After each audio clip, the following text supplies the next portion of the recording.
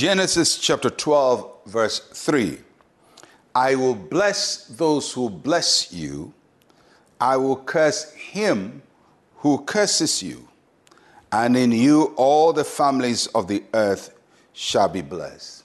This is what God said to Abraham. And we always like to talk about Abraham because the Bible calls him the father of faith. For those of us who believe in Christ, Abraham's life is an example for us. He wasn't a perfect man. Abraham made some mistakes along the line, but he was very consistent in trusting God and in believing God. And so in him we see a human being just like us, pleasing God and doing the will of the Lord. And God called Abraham from his country to a new place. Now, Abraham didn't know where that place was. God says, just walk. So Abraham was just walking, looking for the place God was taking him out of his own land. And he settled in different places. And everywhere he settled, he was a stranger. And that's why his descendants were called strangers. Hebrew simply means strangers. And so Abraham was a stranger everywhere he went. There were people who were not his relatives. And most of the time they were against him because Abraham was a prosperous man. He was a cattle herder. He had a lot of cattle. And he was doing well. Even when people were not doing well, he was doing well. So God said to Abraham, don't fear where I'm taking you. People may not like you. They may be envious of you. They may want to take your stuff from you, but I am with you. And this is what God guarantees to Abraham. He says, I will bless those who bless you. So God says, everyone who does well for Abraham is doing well for me. What they do to you, Abraham, they are doing to me. And I see you as my servant in the earth. When people bless you, they are blessing me, and I'll bless them back. So God is saying, Abraham, don't worry. You're not just there alone. What people are doing to you, they are doing to me. And I will give them back what they have done. So if people bless Abraham, I bless them. The God of Abraham is our God. And that promise of Abraham extends to us if we have placed our faith in Christ Jesus.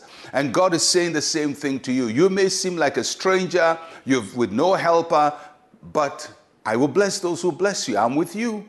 And if people do you good, I will do them good. Then he said the opposite. If they do you bad, I'll do them bad. If they curse you, they will be cursed.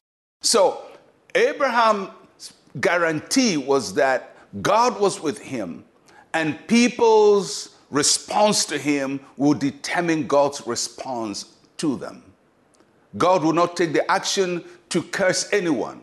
But if they dare curse Abraham, and curse there is not just about saying words, negative words to Abraham, but attacking Abraham, fighting Abraham, trying to take his property from him, his cattle from him. God says, if you do that, if you fight Abraham and try to dispossess him, I will come against you. And that was the confidence on which Abraham lived his life. And that's why he could live as a stranger with no physical helper, but with God as his helper.